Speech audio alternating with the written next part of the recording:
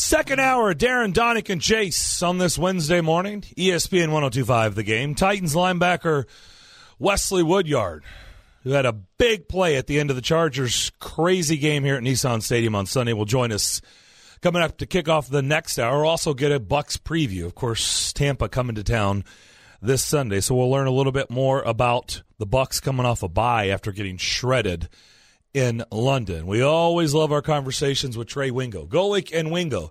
In fact, you can hear their show every morning, 4 hours on 94.9 Game 2 right here. Trey, how you doing? Hey, guys. How are you? Doing well. We're doing fantastic. We were actually kicking around. Imagine that, Adam Schefter's comments, and I know you guys have been doing the same thing because obviously there's Patriots dots to connect here in Nashville with John Robinson, the general manager, and Mike Vrabel, the head coach. And, you know, I've admitted, it's hooey-fooey until Adam did that on Monday. Like, yeah, Tom Brady's going to play somewhere else. Like, let's even though we have a 4-hour show, we're not going to waste time talking about Tom Brady coming to Nashville. But I've got to be honest, after what he did on Monday, which seemed a little bit out of character for Adam Schefter because he's just more about a reporter, not really kind of putting stuff like that out there, I did sit up and go, whoa, now wait a minute.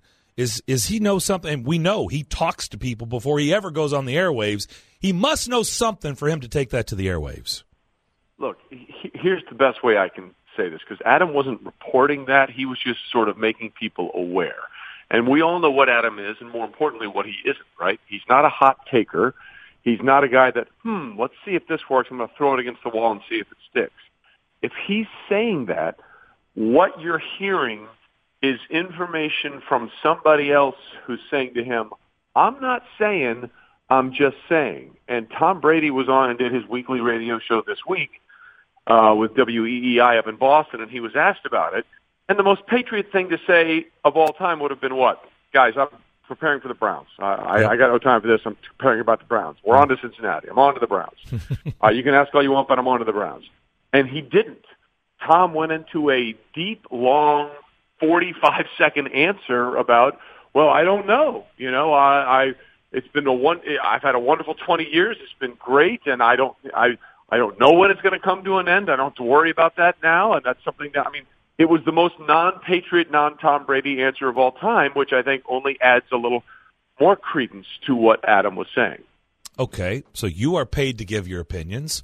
Why? What's different? Why do you think there is something?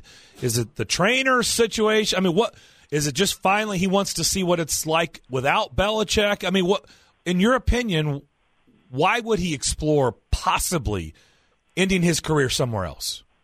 Well, there's really two things we're talking about down here, right? We're talking about ending his career somewhere else or ending his career. To me, there are two things that might be in play here. He is in the last year of his contract. He hasn't made a really big push for a new contract.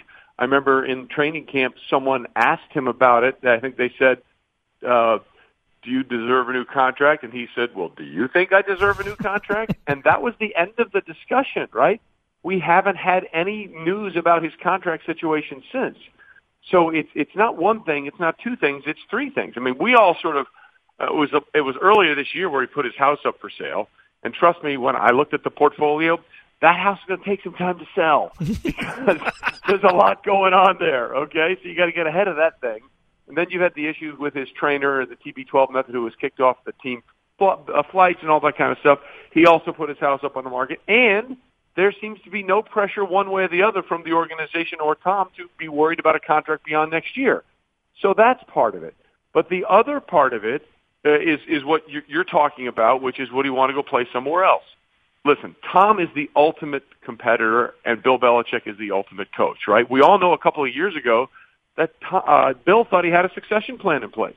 Jimmy Garoppolo was going to be the guy to replace Tom Brady, and clearly the Krafts, who after the trade for Garoppolo to San Francisco came out and said Tom has earned the right to retire on his own time. So Bill Belichick basically called up one team, the 49ers, and said, give me your best offer. He didn't shop him. He just said, if you want him, what's it going to be for Garoppolo? And that deal got done in a hurry. I believe there's a large part of Bill Belichick that would love to prove he can win without Tom Brady.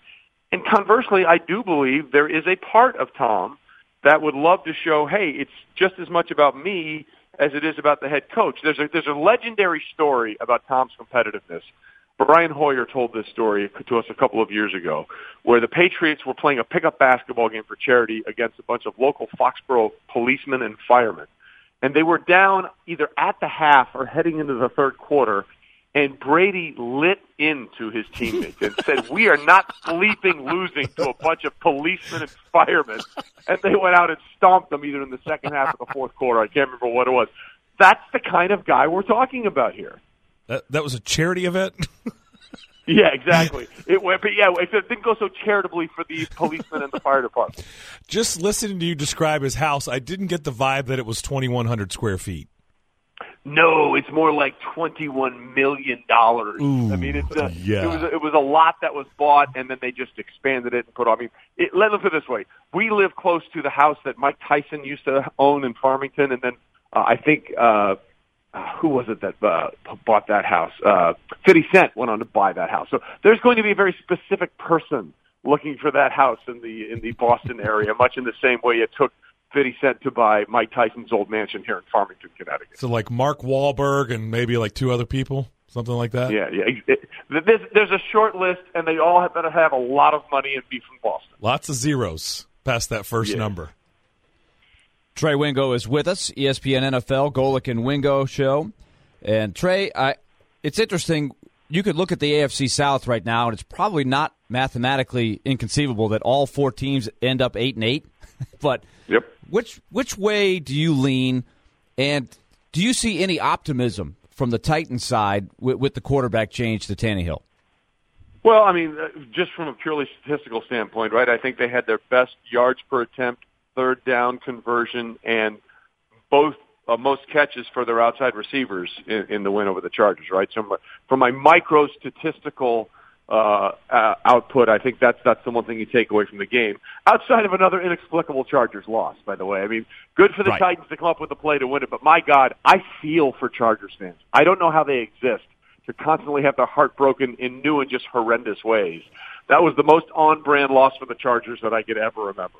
Well, they don't exist. Have you seen their home games? Well, that's true. I mean, the last one was the Steelers' home game. It apparently was played in Carson City, otherwise known as Allegheny, Pennsylvania. It was very, very strange. But yeah, they're a mess. Look, the other thing is the problem is for both Mariota and for Jameis Winston. You know, both won 2 in the draft. Nothing's changed for them since they came into the league, right? I mean, that's the biggest problem. They won 2 in that 2015 draft, and who was Marcus Mariota? I mean, who was Jameis Winston? A guy who can make a ton of throws and do all these things, but is a turnover machine. He's had the most turnover and interceptions over that time frame. And who is Marcus Mariota since that time frame? A guy who will make plays with his legs and is still a very inconsistent passer. And at 4+ years into the league, that's just not what you're looking for. So who would you lean towards in the division race right now? Because that's ultimate. The Titans have already lost their 2 division games, and they'll have to be that much better if they're going to get into the tiebreaker situation. I just continue to be impressed with what Frank Reich does with the Colts every week. Yeah, I agree. I think, look, to me, there's no doubt that Sean Payton is right now the coach of the midseason or almost midseason, whatever you want to call it, when you go 5-0 with your backup quarterback. But Frank Reich has done a remarkable job in Indianapolis. Man, Andrew Luck's surprise retirement to everyone but Adam Schefter, of course, in August, and he said we're going to be fine with Jacoby Brissett, and he was right. That defense is getting healthy. They got Darius Leonard back, the rookie of the year, the middle linebacker from South Carolina State, who played very well and had a game-sealing interception against the Texans. So I would lean towards the Colts right there, but I would listen. Deshaun Watson, the Texans aren't going to be going anywhere either. I mean, Deshaun is taking a huge step forward in the last few weeks. That defense has been a little spotty, but to me right now, if I'm handicapping that division, I would lean Indy first with the Texans a close second.